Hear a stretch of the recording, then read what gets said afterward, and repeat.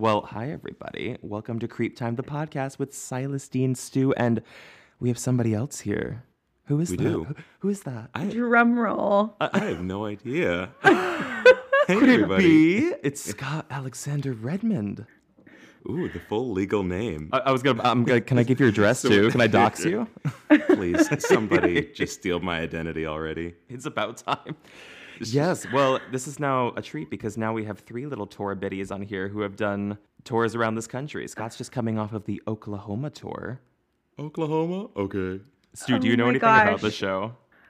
Of course. I think you were telling me a couple months ago that Scott was doing it, and I was just like so excited. I wish I could have. I really wanted to see it when I was on Broadway. So I guess is it the wild. same tour, Scott? I mean, the It same was, show. Yeah, the same, taking the regular version of Oklahoma and just kind of flipping it on its head and it's showing using it to show the grittiness of America now and everything. And grit Yeah. there was. Grit there Oh. was. I saw this twice were- too. Once where Scott went on, which was amazing. This show was Wait. wild. Who did you go on for? Who did you cover, Scott? I covered pretty much everyone. I did Curly, Will, Allie Hackham, and then 2 other guys, Mike and Cord. So really everyone except for Judd and Karin, Sato Annie's dad. Wow. Which you could have done. Yeah. Which, Listen, if doing Throw me Chambers some- too taught throw me me a anything, wrinkle. it's that a few dark lines around the face can really age you up. one bad gray mustache can really give you. Oh my god, PTSD. Triggered hard. I'm literally triggered by this mic. It looks like your mustache in the show. Does it? Yeah. oh no. That's exactly what I was going for when I bought it. I was like, 100%. I want it to be reminiscent of our past and our future, But Yeah. I'm upset I was not a student in the middle of America able to come see you guys on your tour. you know what? I think anyone could have cut. Your family came, Stu. Yeah, my 90-year-old grandmother came to the show. She was like, "This is the most fabulous production I've ever seen." Meanwhile, someone's nose fell off in the middle of it. Mustache came off. Oh, I'm It's like all on fully purpose, pulling artistic some. choices. I'm pulling somebody's eye out of their skull, scream. I gave full performance in every middle school performance. I gave this is it. This is my life. I like to think you would have done that anyway. You're doing Schoolhouse Rock and you're pulling someone's eye out of their skull. Yes, absolutely. But Scott did cover literally every role under the sun in that show. I'm curious what your favorite was. My favorite one to do was Will. Yeah? Things like Kansas City and all that. Because when I get to just run around the stage, jumping off of tables and everything, get to be a little bit of the comic relief, and then Curly, doing Curly was fun, but was just terrifying because It's a just hard role. you don't shut up for Yeah. the first half a hour of the hard show role. and you're playing guitar in the pitch black with dark, Stu. a camera 2 inches from your face, and it was so that I was myself every time I did Curly, but Will was a lot of fun. So Curly, you had to actually play guitar. Oh yeah. Yeah, there were Wow. 5 or 6 songs that had Curly playing guitar in them, and just all throughout the show. I don't know if you heard that in the background. The cat just lost its mind. Sorry. Oh, okay. I was just if there's someone in your room. I was literally imagining Thus the creep time begins. Ooh, you sound so imagining intimate The that. Exorcist. Walking backwards down the stairs. Yes, that's Yeah. what it sounded like. This cat, I swear to God, I call it the evening schizophrenia. This cat experiences where it just freaks and just runs around the room, sees things, snaps at things. But yeah, Dexter's going through it right now. But okay, I'm going to shift into Miss Debbie Collier. So here to tee this up, Scott, you're coming in blind. Stu and I both have research on this. So you don't know a thing about her. Not Not a thing. I know her first name's Debbie and her last name's Collier. I should also say, so I did call Scott just before this because I was like, just so you're aware, I was like, as of last night, there was breaking news that the medical examiner thinks this was a suicide. And I was like, just to reframe like what you're getting into and like how we're presenting the case. But Stu, you've actually gone a step further. You've listened to the podcast with the daughter, right? Listen to the whole thing. I wanted we'll to go abstain. into it. When you texted me that they ruled it a suicide, I literally fell to the ground. Insane. I was like, how? After listening to the podcast, literally I finished it because it's almost 2 hours long.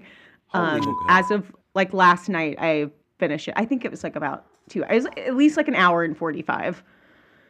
Scott, if you don't know what was going on, basically after all of this case goes down and Debbie's body is found, her daughter goes on I told you it's a little podcast press junket where she's trying to clear her name or clear up the facts on what happened to her mother. But to sit down for a podcast and so recently after her mother was found, it seemed very sinister. But I'm going to get into the full backstory, but I'm going to tee you up with a top line. All right, just to fill you in a bit.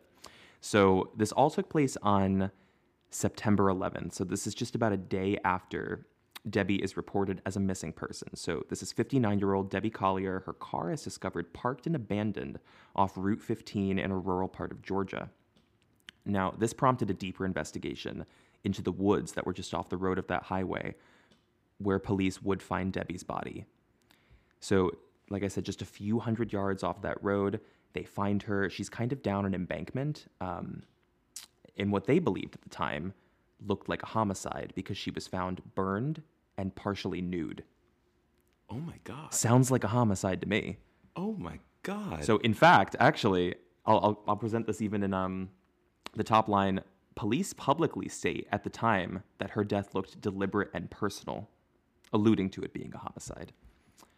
What was odd about this story, outside of the body being found, was that prior to being found, Debbie Collier was seen on security camera pulling into a Dollar General where she went to buy several strange items. She got a tarp, she got a poncho, a torch lighter, paper towels, and she got a reusable tote bag. So the entire purchase, it's all caught on camera. She's seen alone in this Dollar General. And then she leaves that Dollar General, goes to her rental car in the parking lot, where she then sends a Venmo payment to her daughter for exactly $2,385 and a message that read, "They are not going to let me go. Love you. There is a key to the house in the blue flower pot by the door." It sounds to me like someone was involved, or that's what everyone assumed. So then in another shocking twist in this case, like I was saying, as of last night, we get the report out of the Georgia medical examiner who was on the case, who comes out saying they believe her death was the result of inhalation of superheated gases, thermal injuries, aka burns, and then hydrocodone intoxication, which is an opioid, which to them has suggested that this was a suicide. This was of her own doing. But there are some questions in this case. I mean, there's a lot of this that completely conflicts what police have said up until this point, and the question remains, in either scenario, what really happened to Debbie Collier? Yeah. Initial thoughts. Wait, I'm so freaked. Wait, so why did she just Venmo her daughter out of nowhere? And what is this very specific amount? Well, we'll get into it in a little bit. And Stu, you probably read about this a lot because there are two versions of what that Venmo could have been about. The most commonly talked about is that the Venmo seemed to be very close to parole fines and parole fees that I think her daughter's boyfriend had at the time, which suggested that everyone's looking to the daughter and the boyfriend at first. But I think it also ties into he was going through drug treatments at the time. He might still be. And it also tied into some pending payments or outstanding balances at a drug treatment center. So in both scenarios, I think it's somewhat tied to that, but we're not 100% certain. I don't know, Stu, did you read anything else outside of that? I read both of those, and then some people were suggesting that she was just getting rid of her Venmo balance entirely. That was the remaining balance, and she was just getting rid of it. And it was just coincidental. It just happened to fit those two things. I mean, people do look to force fit puzzle pieces in cases like this. Yeah. Well, I mean, and when all signs were pointing which I know we'll get into, the daughter, it made perfect sense. Like what a tee up to, putting her in the position of probably being suspect number one if the amount was so close to the amount that was owed on her boyfriend's treatment, and his parole were both in that same amount. Yeah, I also have a lot of questions, and I know I'm getting ahead of myself because we'll talk about it as we go through the timeline, but I have so many questions around the word they. They're not going to let me go. Who? Who's the they? I have ideas, but I was like, I can see whales spinning. but I want to let you get into, Okay. I'm sure you have it like ready to go about kind of what went down, I guess, afterwards and what they think happened beforehand that would have led her there. But Oh, I got have a some detailed theories. timeline. Yeah. Yeah. It's going to be great. I won't take us down this path too much, but if you're if you're a longtime Creep Time listener, you will know that we have an affinity now for Nancy Grace, and Nancy has commented on this case. Did you see it? No, wait, did she? She did a whole segment on Fox, and I went to watch it, and she used a word that we didn't add to our Nancy Grace glossary, which was cockamamie. Cockamamie. Oh my God. I thought you were going to say cattywampus, which is also. I was thinking, I was like, if Nancy has not covered this yet, she is going to have a field day because it's a mother, a daughter, and it's in Georgia, which is where she's from. I was like, this is Nancy written all over it. I think they pulled her right out of the woodworks, and they were like, get her as a talking head. Like, she comes on air, and it's like, we're right back to 2003. She was like, this is a cockamamie story about a serial killer. Like, I was, Scott, I'm telling you, if you're not on the Nancy Grace wagon, you gotta get on. Not yet, but I'm about to be. Oh, all right. Can she be your next guest on this podcast? We're gunning for it. We're doing everything we can to make it happen. We're going to run into her at CrimeCon, right? Yeah. Ooh. Yes. Yeah. We're it's manifesting not accidental. that. It's not accidental. I'm plotting all of it. All right. So to get us back on track here, I'm going to jump into the actual timeline of how this all goes down. But actually, before I do that, let me just give you a little more backstory. And Stu, you might already know this, but I'm going to fill you in a little more, Scott. Just a little bit more of who Debbie was, what she did, just so we have some context before we jump into what happened. So Debbie Collier, she was a 59-year-old woman, like I said, who was from Athens, Georgia, which is about, I think, an hour 45 from Atlanta. Stu, you might know better than I would because you're more familiar with Georgia, but I think that's how far it is. And she worked as an office manager at a real estate agency, but I also found reports saying that she was a real estate agent herself. Could you hear this cat sneezing? Oh, yes. That was a sneeze? Yes. He's like being performative right now. Whenever like he gets excited, like something's going on in the living room, he starts like climbing up on cabinets and stuff. Anyway, so back on track, there weren't a ton of details that I could find concerning her personal life right now because this is so recent, but we do know that she was married. We know that her and her husband were sleeping in separate beds, but this wasn't, according to him, this wasn't due to any marital issues. This was because of snoring, which is pretty common. And she has a daughter who, Stu, you know, Amanda Bearden, age 36. Not that you know her personally, just that you've listened to the podcast. Oh, but I know her now. Yeah. I do now, yeah. And although there haven't been many official details from the investigators on this case about Debbie's behavior, anything that could have led us to believe that this would have been suicide, her daughter has now alluded to all of these strange warning signs in the days leading up to the disappearance, things that would be kind of in step with a suicide. We're talking about like spending a lot of money, leaving things to a lot of people, sending strange messages and strange depressive statements that she was making, things that would suggest that she was unhappy, and that's where this was headed. That's the track it was on. But this also conflicts her initial statements to police, I think on the day her mother is found, where she says she has no history of mental illness and she has no suicidal tendencies. And of course, things change and like you view things with a different perspective after the fact. But I have found that conflict very odd.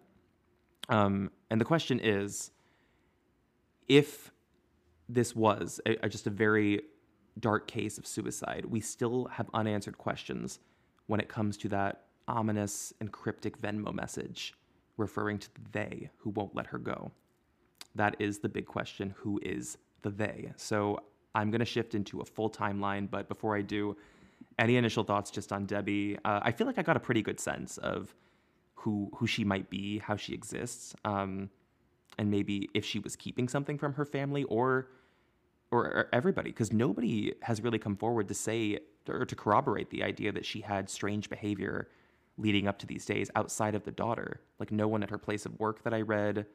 I don't think her husband said anything. Even her sister initially didn't suspect that this was anything other than foul play. Yeah, I was going to say, I thought it was really weird because also the daughter had just moved back to Georgia from Maryland. She had moved back 4 days before this happened.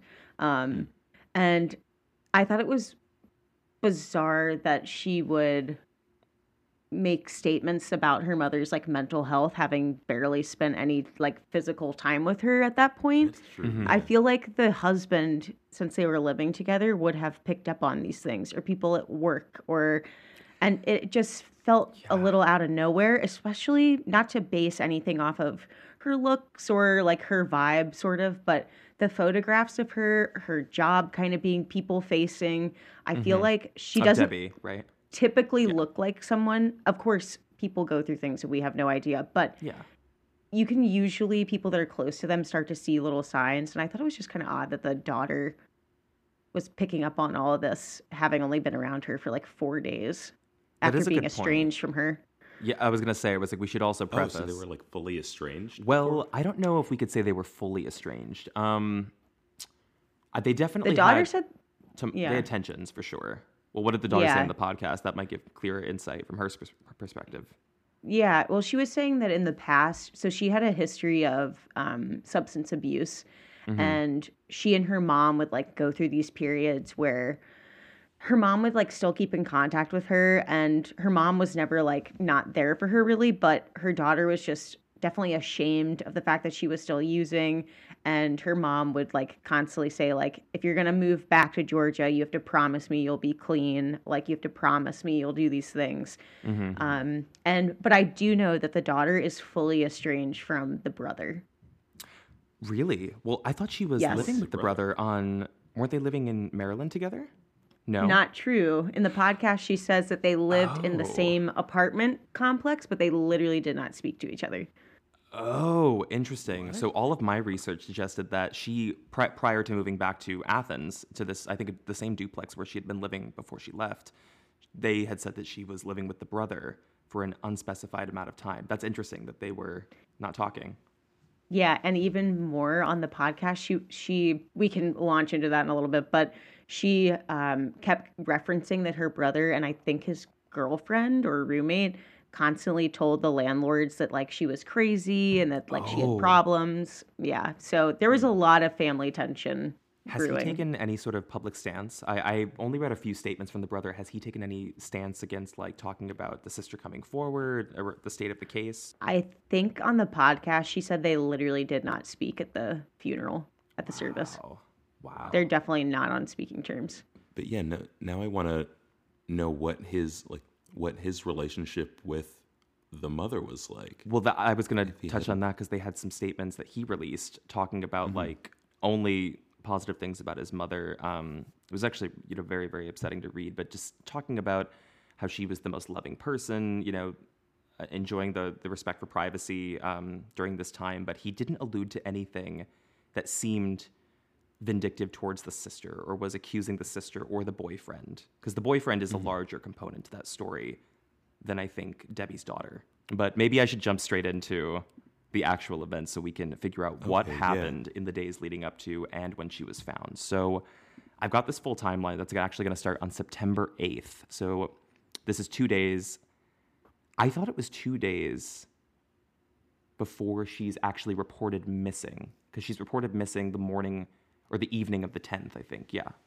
So Collier's daughter, Amanda Bearden, like I said, and Stu said, she moves back to Georgia with her 27-year-old boyfriend, Andrew Gigerich. I think that's how you say that, right?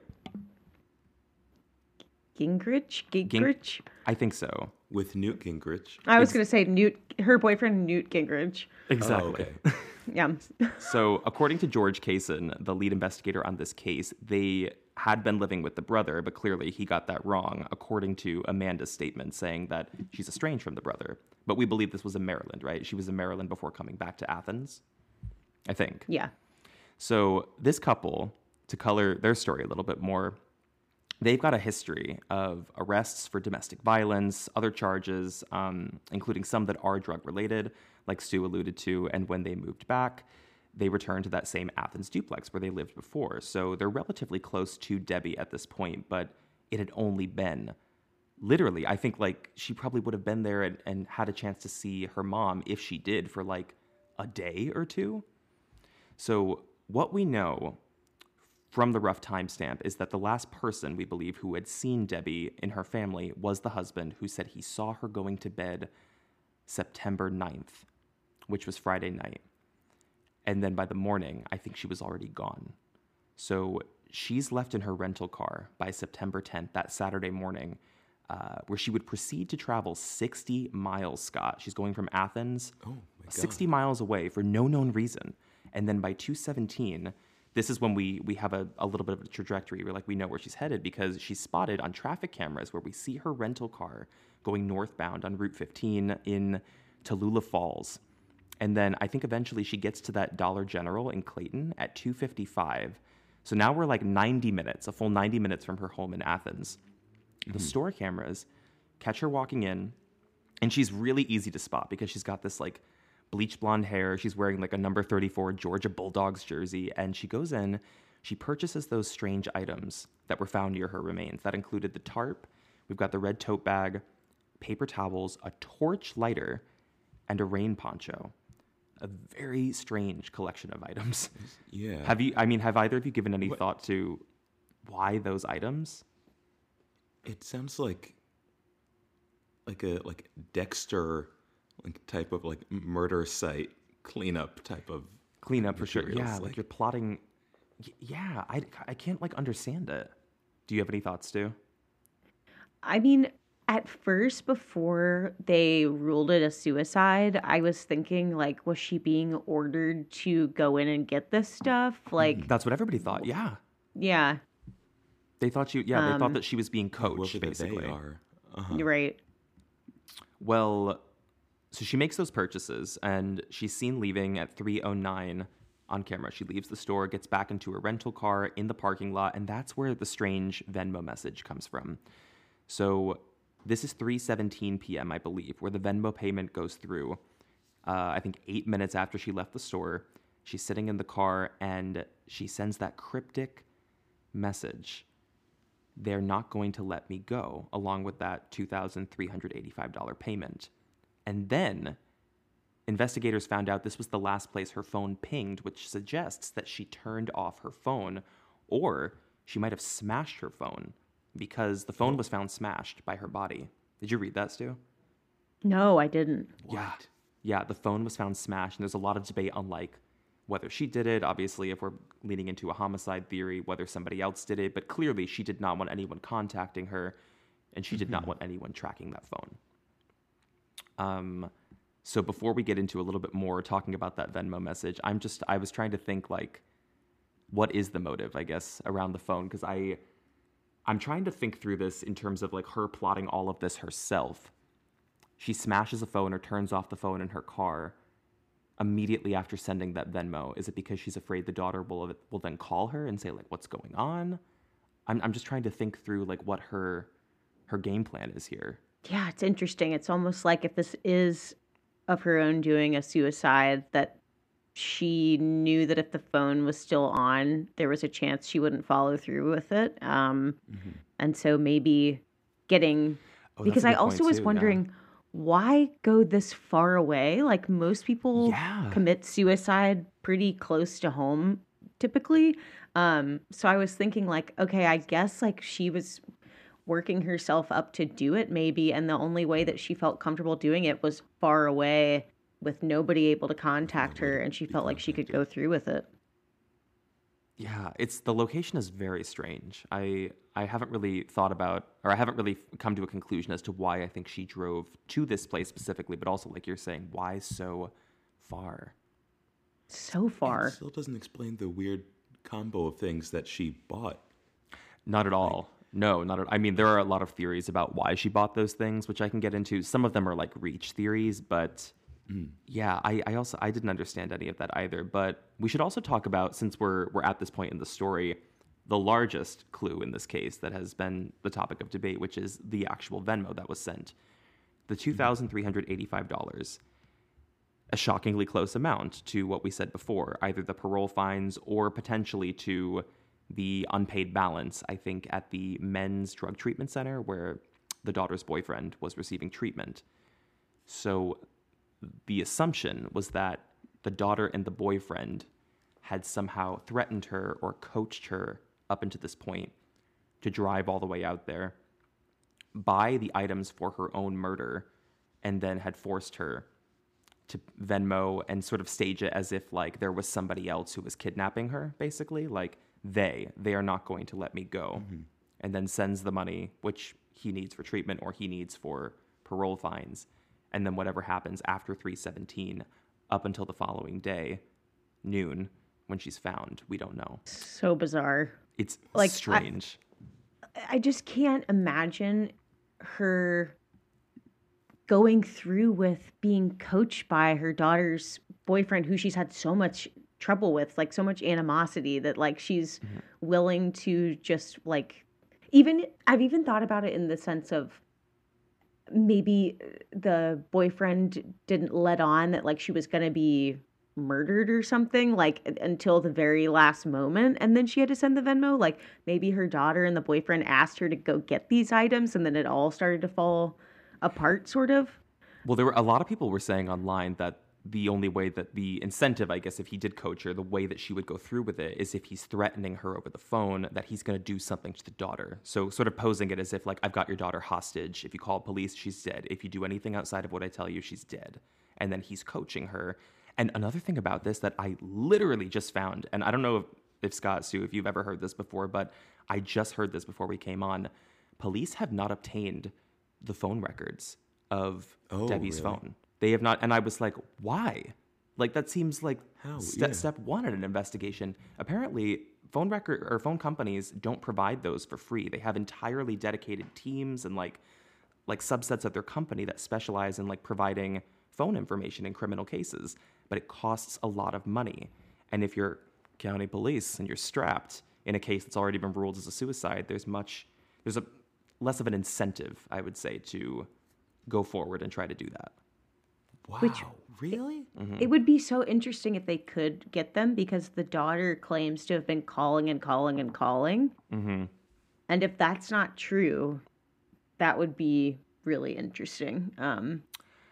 Well, I think there's a public 911 call with the daughter where she does say something like that. I think she keeps saying something like, have you tracked her car? Have you tracked her phone? Like, yeah, she does keep kind of insistently saying that. But she also says, like, do I have to hire a private investigator? It seems like the presentation of it is that she's really trying to help solve the case. This is before her mother's even found, I think. Yeah, I mean, she definitely talked about that 911 call and starting to trying to discover where her mom was early on in the day, like after, like she got the Venmo request, I guess, Venmo transaction. Right. But I think, and I'm sure you'll get into this, where people started to point fingers is because she like didn't make that 911 call until pretty late in the game. Like she like didn't call immediately. She was trying to find her mom on her own.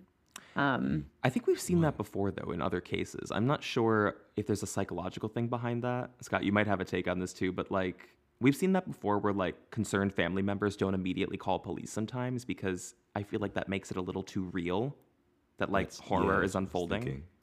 Yeah, it's like once the police are involved, it's like that's when you kind of have to admit that this person is missing and it may be like criminal or a serious case rather than maybe we just can't find them. Maybe this happened or that happened. Do you both think up until that point, like at the moment that they reported her missing, that they suspected, if we're assuming everyone involved in the family is innocent, that they suspected there was foul play off the bat? Because I haven't been able to decide on what's been presented, what I've listened to, because it almost sounded like they thought she just ran off. But her sister, who called, immediately thought it was foul play. She's like, Debbie wouldn't do this. There's someone after her. Yeah, well, it's really interesting the idea that the sister and the daughter were starting to make the discovery at the same time, because I think you have the sister's perspective where she's like, she would never do anything like this, and the daughter is kind of starting out the story the same way, like mom would never do this, and then it gears into like mental illness territory and like something's wrong. And I think that's kind of where like the family's severed. Because I think once they found out that the daughter was back in town, everything started it all got really messy. I haven't really given much thought to that either. Tell me what you think about that, but the very specific timing and sequence of events of like daughter comes back and immediately this incident unfolds just seemed very odd. Yeah, and if, I mean, I guess if she is innocent, now we think that this was a suicide. I mean, but the idea that she kind of waited, and I think part of the reason why she waited to call is because she has had trouble with the police in the past, so I'm sure she was scared. But the fact that that the whole family knew of this history and that she kind of had been such a pain, like in the mom's side for a long time, like the substance abuse, I'm sure that the family was already sort of on edge with her moving back, and then this happening just doesn't look good for her. So I don't think they're in a good spot. I think that a lot of the family has still kind of sided, or they had prior to the examination results being released last night, with pointing the finger towards the daughter and the boyfriend. Oh yeah, they all, like her entire family thought that she did it. Yeah, I think she mentions that on the podcast. I think you're right. I think that could also be why she didn't call right away. If she was like, if something's happening, I don't want it to be pinned on me, and like trying to avoid that by not calling the police, but by delaying that police call ends up just furthering the like suspicion on her part. Right. Like if you're truly innocent, in theory, you should have nothing to hide when it comes to a missing parent, I would think, right? Yeah. Which I'm like, also, can she share her phone records to show the calls that she's been making? So I have some stuff on this.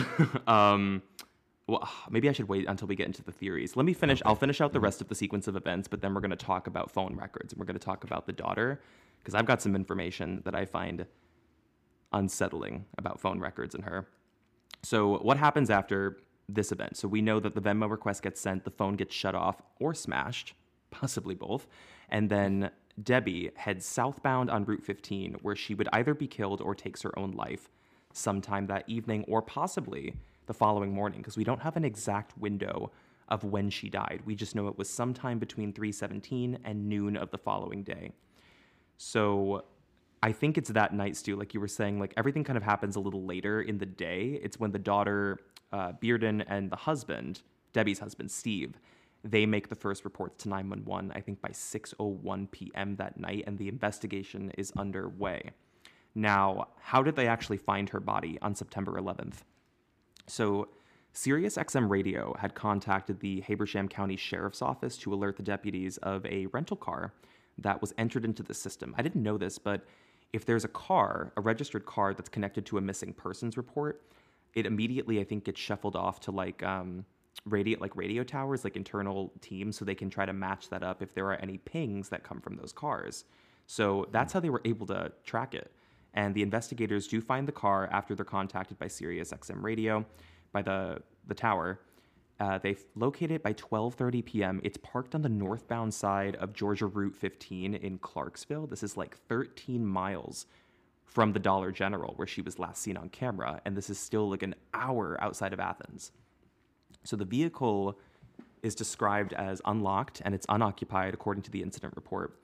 And Stu, maybe you can clarify this for me because I was confused by this, but it almost sounded like the daughter arrived at the exact same time at the scene as the police.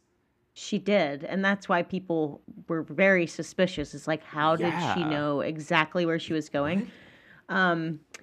She explained this on the podcast, and it's still, the fact that it's not clear to me kind of means I don't think she did a great job explaining it. Yeah. There was something about she had called the rental car company and tried to pretend to be her mother to figure Whoa. out where the car, which is actually pretty smart, I guess, to try to figure out where she was going. And I can't remember if the rental car company ended up giving her a last scene, like last wherever she was or whatever, but or maybe it was law enforcement, but somebody tipped her off to where the car was going to be or the direction it was heading in, and her daughter got in the car and just started driving. Holy shit. Yeah. How? That is mind-blowing. Yeah. Yeah, and this is like a day after her mother's reported missing. Okay, so Yeah. less than 24 hours, really. Yeah. What we know next, the daughter arrives at basically the same time as police. And this is when the body is discovered. And in the police report, I read this, like detail by detail. She pulls up, her daughter is already hysterical. Debbie's daughter is sobbing because the car is found. So that can mean quite a few things. And she claimed, this is where they get the first declaration. They were like, she has no history of mental illness. She has no suicidal tendencies. Like, there's nothing to allude to that. Confusing, one, because I'm assuming she hadn't been around her mother much, or if anything, just a day prior. So how could she really know? But also, to me at the time, it seemed like she was trying to like drive home a plot point that this was murder. Like, it was it was some party that kidnapped her. It seemed like at the time, because she's completely shifted on that. Now she's going forward saying she was making depressive statements and she had all these like mental health issues. And the two things have friction. There's a lot of friction here in these statements. You agree? Yeah, how has her story changed so much? I mean, it could be when you take a step back after immediate grief, maybe you have like a little reflection. Yeah. I want to give her the benefit of the doubt, but it just seemed odd. And then what happened next is, like, after she arrives, the canine unit goes into the woods where they discover the remains of Collier's body, which is down like the ravine. It's like a quarter mile from the vehicle. She's nude and partially burned with charring on her abdomen and her right hand clutching a tree. I can't imagine what that looked like or how that happened. Are there any other details on it? Like, what is that? I mean, I guess if we're ruling it a suicide, you like to a certain point, I guess, like almost asphyxiation where you're taking in like some sort of like the smoke, you're trying to kill yourself by inhaling it. And maybe like she ended up burning herself a little bit in the process, but like holding on to the tree, it just, the whole thing, like also why get nude? Why, like, It's so strange. Like, it's just an odd way for anybody to commit suicide. And I just haven't been able to like properly envision how this played out in my mind. Yeah, and did she have any of the stuff that she bought from the Dollar She Tree? did. She did. with her, Yeah. or- The tarp was there. It's burned. I think the tote was found as well. The torch lighter. Like, I think everything was found as well. But there was also something else found that I'm going to talk about, which. Okay, I'm getting too amped up to like get into theories on this, so I'll plow through the rest. So police say upon finding the body, they're like, it was extremely obvious that she was clearly deceased, which suggests that she was in a bad state. There were burned remnants of the tarp, the paper towels. I don't know why the paper towels were there. Maybe to like just have paper to like ignite a fire. The tote bag. And then the body is removed and submitted to autopsy with the Georgia medical examiner, and all eyes at this point are looking towards the sister and the boyfriend. So then we get into the actual investigation and what's been released step by step publicly. So we've got September 14th. This is like 3 days after that body was found when police issue a search warrant to actually go into the daughter's home. And it's not clear if investigators have found anything there or what they were looking for. And she's, again, she lives with the boyfriend. And the couple's had this rocky relationship, numerous domestic violence calls over the past 3 years. So it seemed like they would be enemy number one in this case. But then this is where the case gets really strange for me. And Stu, you probably felt this too when you were doing all the research and then heard about the suicide ruling. So on September 21st, this is now 10 days after the investigation is launched because the body's been found, we get this statement from police. So the Habersham County Sheriff's Office reveals that the investigators have found no evidence of either suicide or kidnapping. And detectives then serve several search warrants where they're looking to identify persons of interest. What does that mean? I mean, I understand if there's no evidence of suicide, but then what is the alternative to that? An accident? I think from a little bit of the reading I've done that people think that this county's police department kind of just doesn't have it together. Really? Yeah. Yeah. And so, like. yeah. And because of all of the hankiness, who the heck would commit suicide like this? I mean, even I was thinking about I feel like a top level kind of force would come into that scene and be like, what the heck? How do we begin to decipher this one? It's a highly suspicious scene to come upon. That would require, you would tap some higher ups. Yep. And then when you're dealing with all eyes on this police force, the daughter who is very publicly now, it's known that she's had substance abuse issues. There's going to be people wanting them to just, make a arrest, and people people want to feel like their local police department can do a good job. And I think that there's so many eyes on this case that this small little county police department is we don't want to make any sort of statement, so we're just going to omit everything before we have it together and make a call. But that seems like a statement of declaration to say we found no evidence of suicide. I mean, you'd have to be pretty sure or pretty bold, I guess, unless it truly is a case of them dropping the ball, where they're like, it doesn't look like a suicide because it's so ominous and mysterious. But then the autopsy comes out and the examiner's like, no, this looks like something she did, which I don't know. I mean, we need more details on how they were able to determine that. But would you agree, Scott? Yeah, are they saying there's nothing to suggest it's a suicide, or are they saying we don't have enough information yet to declare one way or another? But the way that statement is phrased, it sounds like they're saying there's nothing to suggest that it was a suicide or a kidnapping, which is odd to make that declaration right away and then go back on it. Well, the timing of this is strange too, because this is a full 10 days after the body is discovered that this statement comes out. So not only has the body and the scene been, recovered and surveyed, but they've had quite a bit of time now to review what that scene looked like, to look at photographs, to look at evidence. They've had time to look at the actual structure of how everything was placed and found and figure out, what does this really look like? How does this make sense right off the bat? So I just found that shocking in the context of what got said last night, that this was declared a suicide. And I will get into some statistics, because I was telling you, Scott, about this. I was there are some varying stats, and this can be a systemic issue dependent upon resources by state, whether or not medical examiners have the time or resources or knowledge to be 100% accurate with how they rule on autopsies.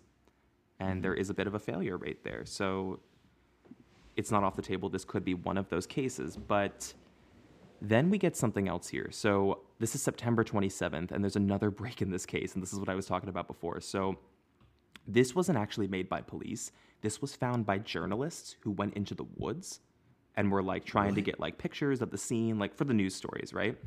I think this actually came out of Fox. But they had journalists out there who were taking pictures of the crime scene, and they found unfired ammo that was found on the ground feet away from the marked crime scene where the body was found. So police were contacted. Police came to the scene. They retrieved the ammo, and although this could have been a shocking coincidence, it doesn't seem like it. And also, there was no gun or gun wound found with Debbie. But there just happened to be and how loose is that ammo not- near her body. And if it was found feet from her body, how was that not found by the team investigating the I don't know. crime Well, scene in the yeah, that first also place? suggests that kind of what you're saying. I was like, it's county. We have a saying on this podcast, it's county police, baby. You can't trust county. You can't trust county. They want to get home by 5. They've got things to do. Like, it's true. Yeah, I mean, we've talked about this even with the Dylan Parker case, where sometimes weather can also be a factor when it comes to county actually picking up like a lot of the evidence. And I think that it was pouring rain, I think, when they like looked through the scene. So there was more of an incentive for them to like get in, get out quicker, I think, than normal. If you got that mixed with people who aren't used to handling a crime scene like this, you've got a lot of things kind of working against your case. But they did find ammo. And I was trying to piece together if that fits into the story. How? Are we talking about someone luring her out there with a gun, intimidation to like walk her through self-inflicted harm to make the whole thing appear as a suicide? It sounds like a reach theory, but I am trying to piece together if it is suicide and that ammo came from Debbie, there would have been a gun. If there wasn't a gunshot wound, there would have been a gun or at least some additional evidence of where the ammo came from. She's not just walking around with like loose bullets in her pocket, you know? That's the thing. Yeah, they're not like shells or anything. It's unfired ammo. So even if someone is there with her, like forcing her to do this stuff, like with a gun, how does that loose ammo get out? Shaky hands Right. while you're trying to load a gun. Maybe. I Or- mean, it could be a lot of things. Yeah. Or it's like you're just throwing the net wide, trying to make it look like something happened, and you're just like, let me throw off the scent, sort of. Like, that's what I was thinking. But Yeah.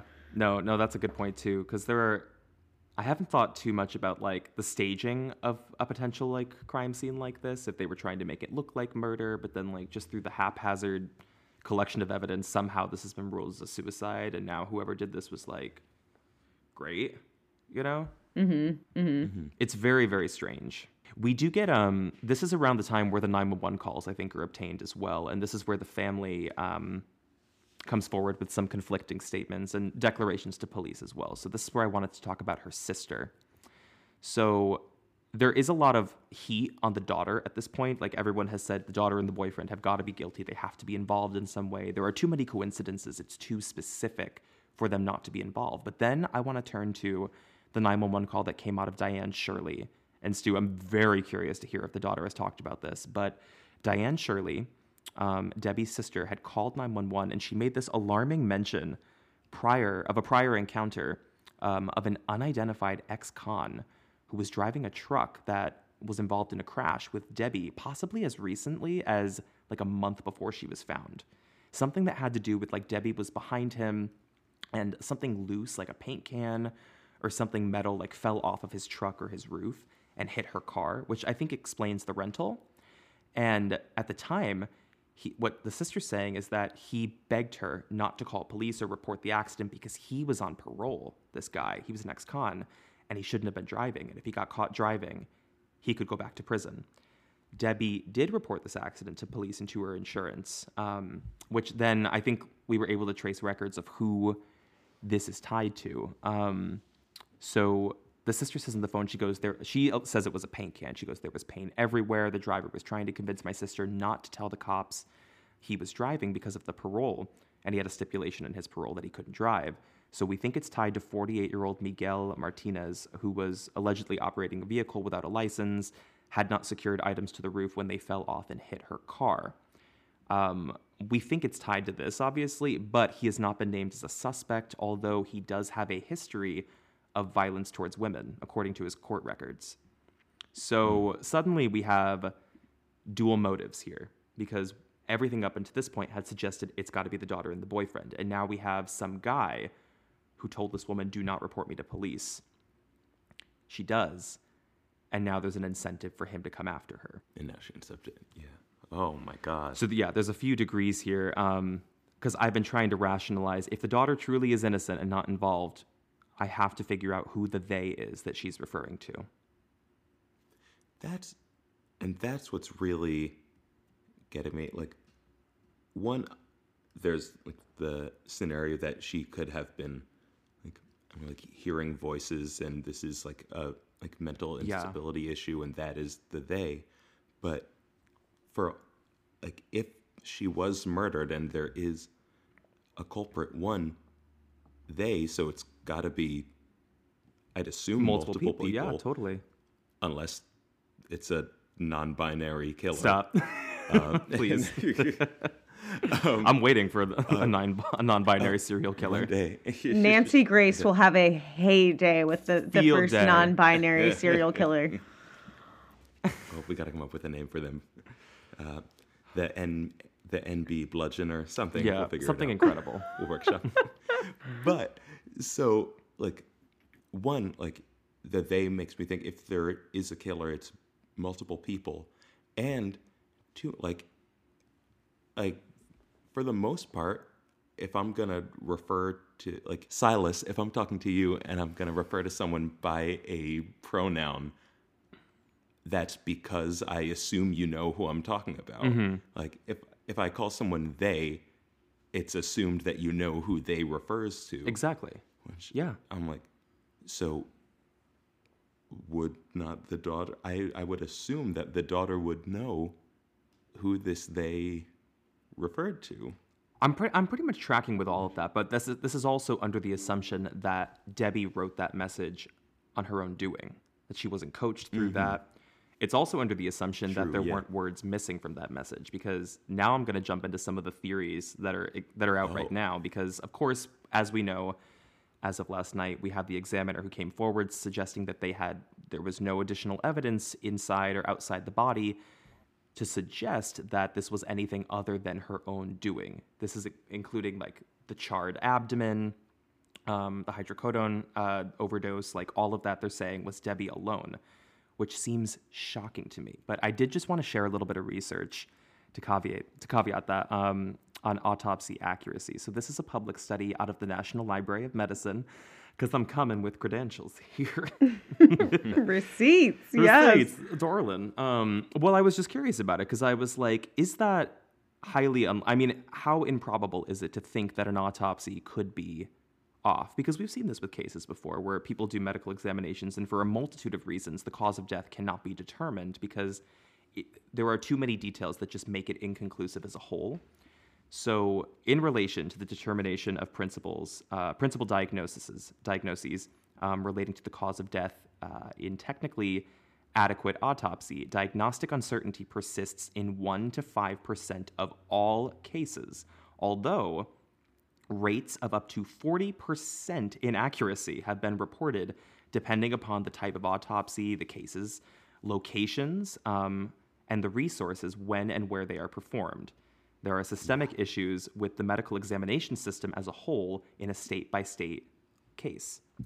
So, of course, we want to assume that a case as high profile as this has seen a thorough autopsy with a highly credentialed person. I do not know who did her autopsy, but there is always a window and a possibility of misjudging something, especially if it was done to her with the intention to make it look like this was of her own doing.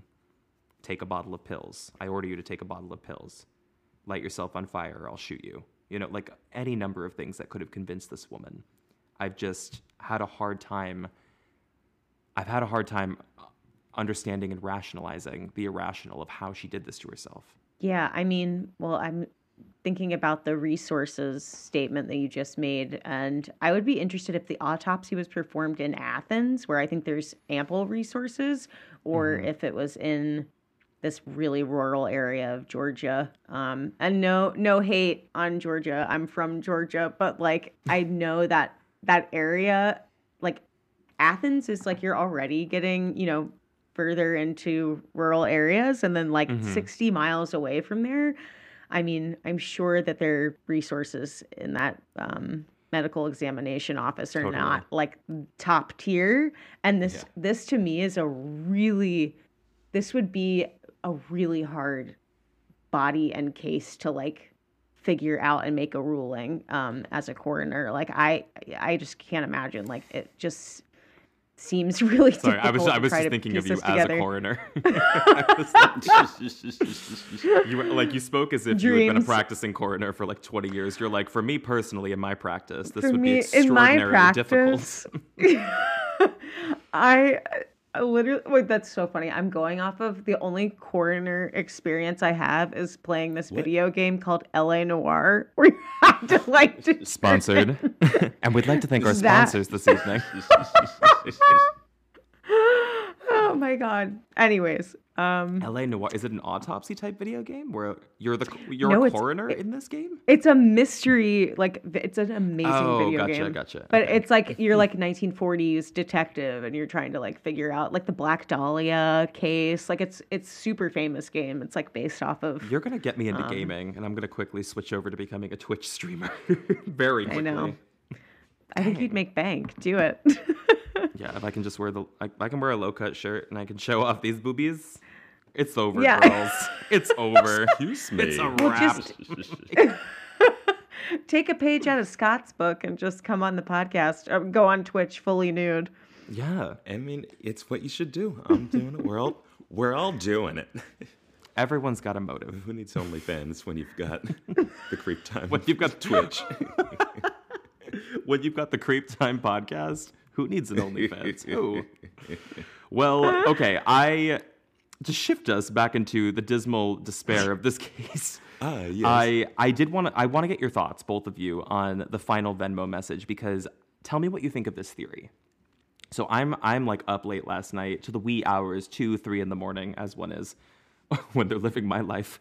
And I'm researching all of the theories that everyone's tossing out because people are going in on this case, as you can imagine. And one of the most popular ones is that everybody has misread the final Venmo message, and that was actually intended as some kind of a suicide note, but she had missed a word or two. So the operative word being the word in. So what Debbie says when she goes, "They won't let me go," she missed saying, "They won't let me go in," which people are saying alludes to the drug treatment center, which I couldn't find which one it was, and I couldn't find if it was located in this part of the state where she was, or maybe she had tried to do this back in Athens, who knows, but she said, "They won't let me go in because it's a men's-only drug treatment center, and they don't allow women in," which I find odd. But she had intended to go in her final days and her suicidal tendencies to give away her money and to pay off the outstanding balance for her daughter's boyfriend's treatment. So I think that would make sense in terms of I'm sending you this money because they won't let me go in to pay off his treatment. I love you. There is a key in the blue pot to the house. That tracks for me a lot. I'm like, wow, that is one little word can just completely change the entire meaning of what that final Venmo transaction was. Although there's still a sinister feeling, an odd feeling to what happens after that and why she went about the suicide in this way. Would the idea have been that she was driving to go to the facility to pay off the debt?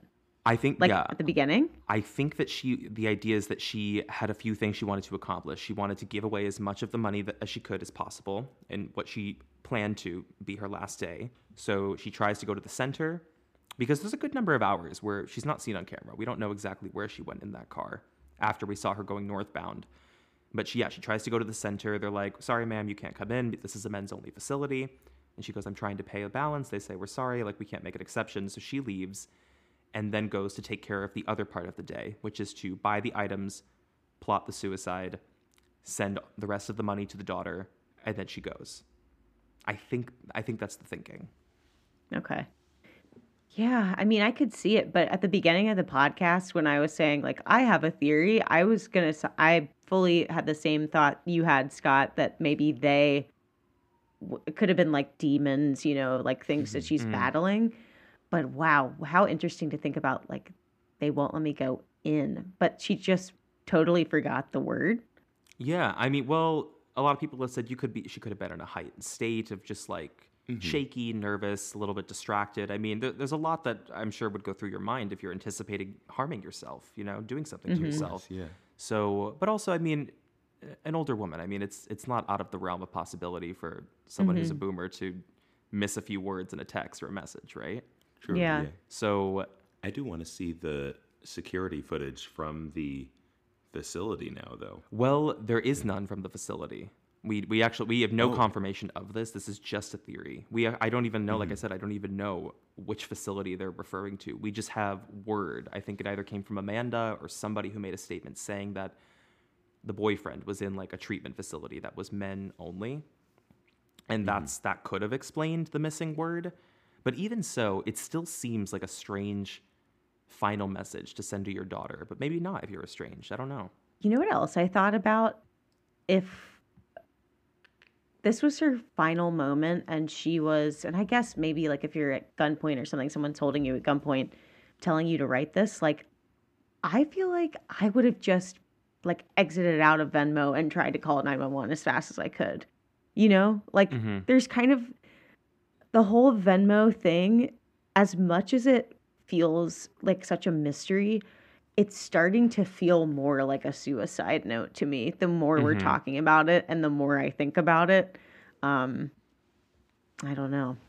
I kind of sit with you on this one because the Venmo message to me would be a huge red flag. First of all, anybody who sends you like $2,000 out of the blue, that's not an everyday occurrence. That's a red flag that something's going on, you know? So it is shocking to me that there's this gap of time, 3 hours, where I find it difficult to believe her daughter wasn't on her phone, did not see that message, and did not become concerned. But you're saying she was concerned prior. She was just looking for her mother in the meantime. She hadn't called police. Yeah, like she I believe claims to have gotten that request, thought it was strange, and started calling her mom and trying to figure out like where she was. Scott, what do you think? That makes sense to me. I mean, it does. To me, that Venmo does read as a suicide note. It does, as a last goodbye. Yeah. I buy that more than being coerced into having written it. I could buy that for sure. I also wanted to talk about some other mysteries here that have to do with the smashed phone that was found by her body, because that was evidence collected. If we're going on this theory and, you know, siding with the suicide declaration, that she smashed the phone herself as a way to avoid being tracked after she sends that Venmo. But there are some odd details about the phone that I want to talk about. So in the original 911 call that I think her daughter made, she immediately asks if they can track her mom's phone because she has the iCloud login information. I have found that very strange, and I did some digging on this last night just to look at like what are the logistics of like if you have someone's iCloud information or like their Apple ID and whatnot, what can you actually delete off their phone and what can you manipulate off their phone from afar? And like I said, as of even now, they don't have her phone records. They never paid to get them. The county never paid to retrieve those from the phone company. So the daughter has the iCloud information, which to me suggests that she has some kind of access to remove things from the phone if she wanted to, delete things if she wanted to, or even remotely erase the entire phone. That is a feature on Apple. So I found that strange. But also what she can do is use Find My iPhone. Good point. Yeah. Locate. That's a good point that I didn't think about either. You technically could, unless it's truly, I mean, Find My iPhone will not work if the phone is completely shattered and broken. So maybe she had already exercised that, but it would seem like no, if she's calling 911 and saying, can you track her phone? It almost seems like she's confirming, like, can you track her phone? Can you do these things? It seemed like it alluded to me that she knew something, but I don't know for sure. And I want to talk more about the angle of Debbie doing this to herself, because there is a lot of confusion on some of the things that were found and the way she was found. And this is not official, but the information that I'm seeing discussed online is suggesting that the poncho that she bought was, I think the poncho or the tarp were either lit on fire or she lit herself on fire and tried to use, or she lit a fire and tried to use the tarp as a way to kill herself in the woods through smoke inhalation, because we know that was a part of how she died, because there was soot found in her nostrils. It's a very, very strange way to me to try to kill yourself. Yeah, I mean, I know we said this earlier, but to go so far away and to choose such an odd way to kill yourself, like, it just, something doesn't feel totally right. And maybe it was just, I don't know. It would be really interesting if they could look up like any history she had, like her search history of like ways to commit. Like That's what I'm saying. I kind of Yeah. can't fathom how you came up with this. Like if you hadn't read it in a book or seen it online or watched it in a movie, like it's so weird.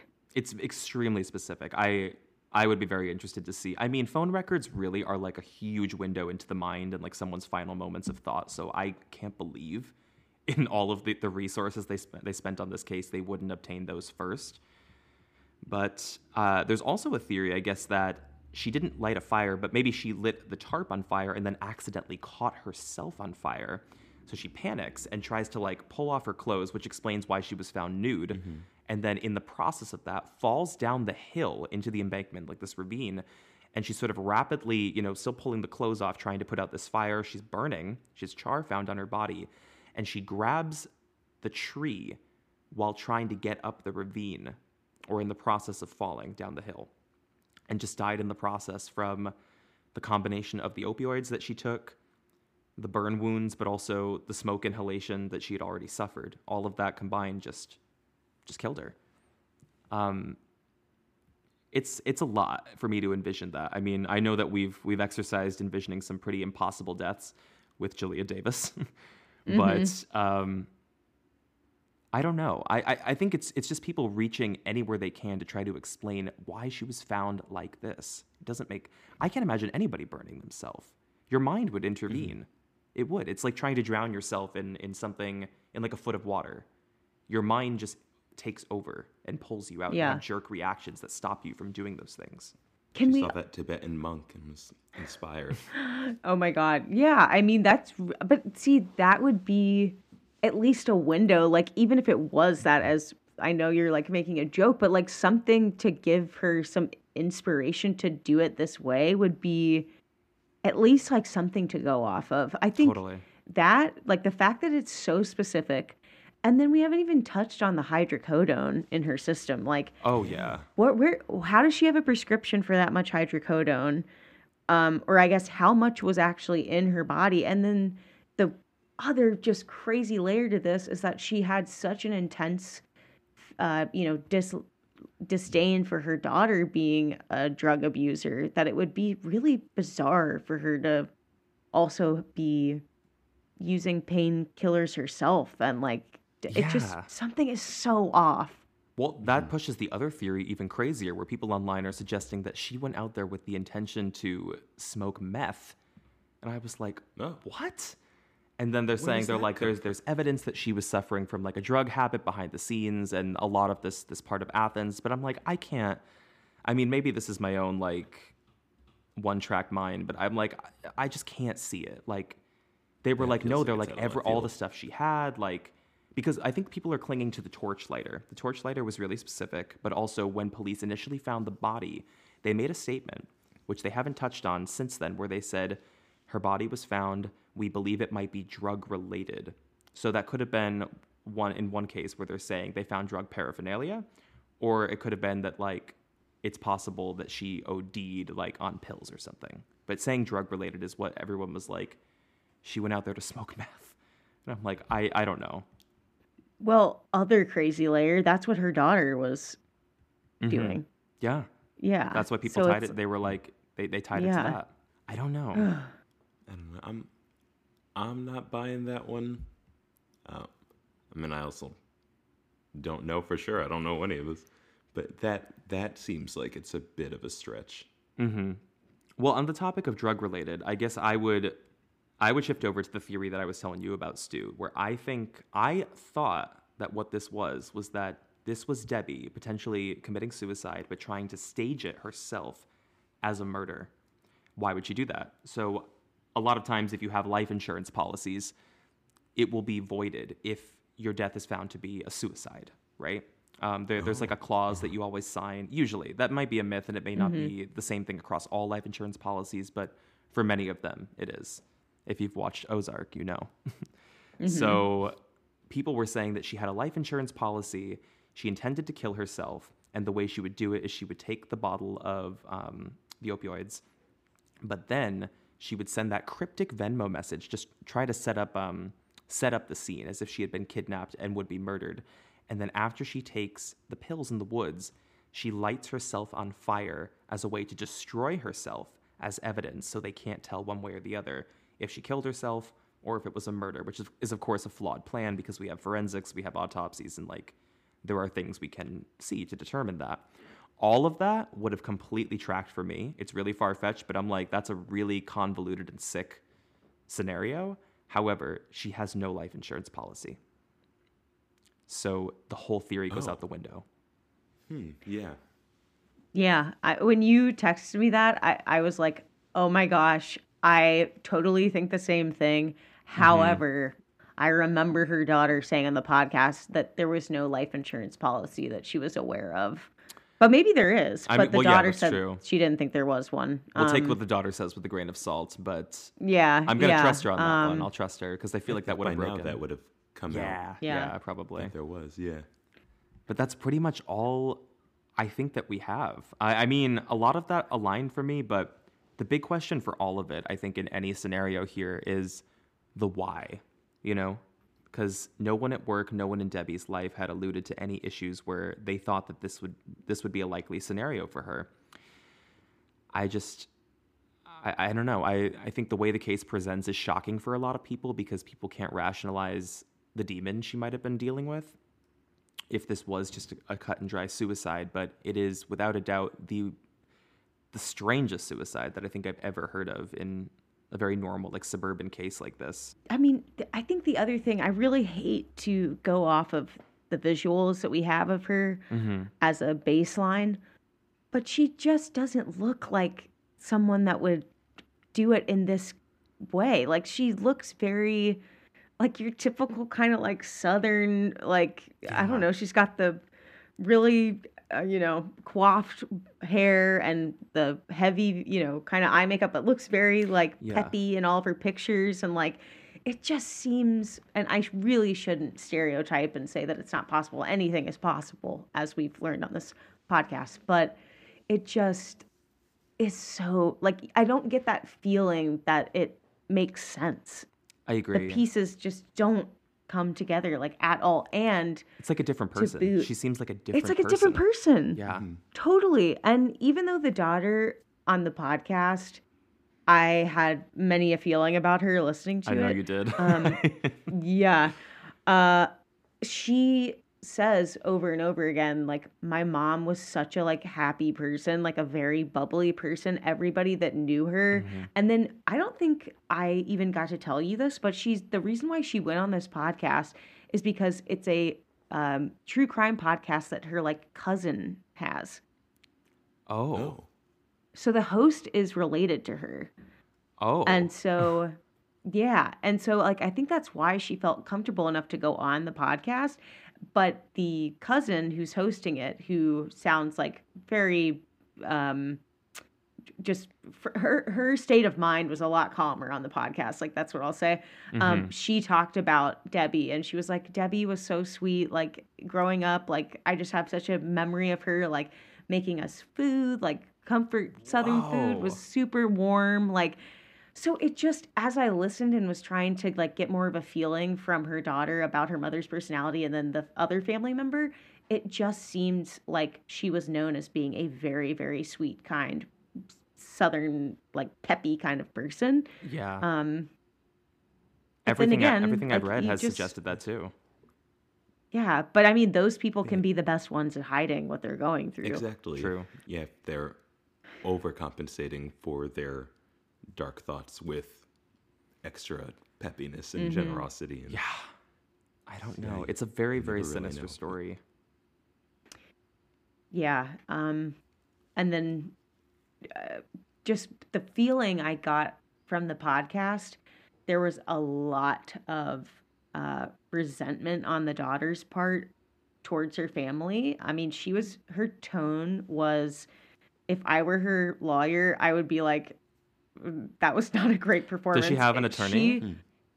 I don't know if she has an attorney, but after listening to her, I really wish and I hope that she has one, because if she is innocent and, now we're saying that this is a suicide, she was not making herself sound like she really cared. Like she just sounded so, and maybe there's a lot of resentment there. Maybe their family ties are really strained, but to go on a nationally syndicated podcast and be like, but she literally calls out her aunt or something directly. She's like, so-and-so, you're a horrible person. And she sounds like she cries and then she starts laughing and then she'll cry and start laughing. It just, you have a really uneasy feeling listening to her talk about it. It feels very flippant. That's what I'll say. Definitely agree that it probably wasn't a good idea. I don't think it's a good idea for anyone who's going through grief, if she is, to go on a podcast or do a public interview, even though I know everybody looks to those things. So I have to look at it through that lens. I'm like, she could be going through her own version of a psychosis from experiencing all this, and maybe that's why she's acting like that. But I totally hear what you're saying. For the optics of it are really bad. She looks very nonchalant, which is concerning if she's the number one suspect in what was potentially a homicide, but now it looks like not. Yeah. And I'll definitely give her this, that she is open, that she suffers from bipolar disorder on the podcast. So, I mean, certainly something like this is going to throw a huge wrench in being able to cope when you already are going through something like that, or you suffer with that already. So I was trying to keep that in mind as I was listening to her, when I would hear kind of that flip-flop, the manicness that she's probably experiencing a lot in that moment. And but I just think, and it's sad that she doesn't have a strong family unit right now, because if she did, I think people would have kind of said, let's take care of you. Let's make sure you're good before going on. It might just be it's a reactionary thing. She's in defense mode because there's no one on her side. And especially if she is fully innocent, she's also, she said, she's trying to sober up now and to be going through this traumatic event, and now your main crutch, your habit, isn't there, and actively trying not to turn to that. I could imagine the withdrawal is even worse at that point. That's a really good point. Explain that erratic activity. Absolutely. Before we close out the case of Debbie, any final thoughts on the story? I think we'll probably pick up on this again, because I have a feeling there might be even more developments that come out in the days to weeks after this. But any last thoughts on this very, very sinister case? This was a suggestion, I think, from a few creepers on TikTok, so I wanted to cover it as it was breaking, but damn, they put us through the ringer again. I know. We love you guys, but we you love really you. Twist us out. I just hope that she is, if this definitely was a suicide, that she's at peace, and that her daughter doesn't. It sounded like her daughter was starting to be on the up and up. She was really making a change in her life, and I hate to think that this would throw her off course. So I guess just being hopeful that her mother's death doesn't divide their family any further, that it brings them together, and I don't know, just be there for each other. Right. Any thoughts, Scott, on your first major deep dive into true crime hell? I know that was a lot. You were a trooper through most of it. I don't know how you guys do this every week. I was like, have you heard of Prozac? Terrifying. Or I was like, and ladies and gentlemen, we would like to thank our evening sponsor, Prozac. Our other sponsor is Venmo. The quickest and easiest way to send and receive money and cryptic messages. And with that, I will thank you guys for listening to Creep Time, the podcast.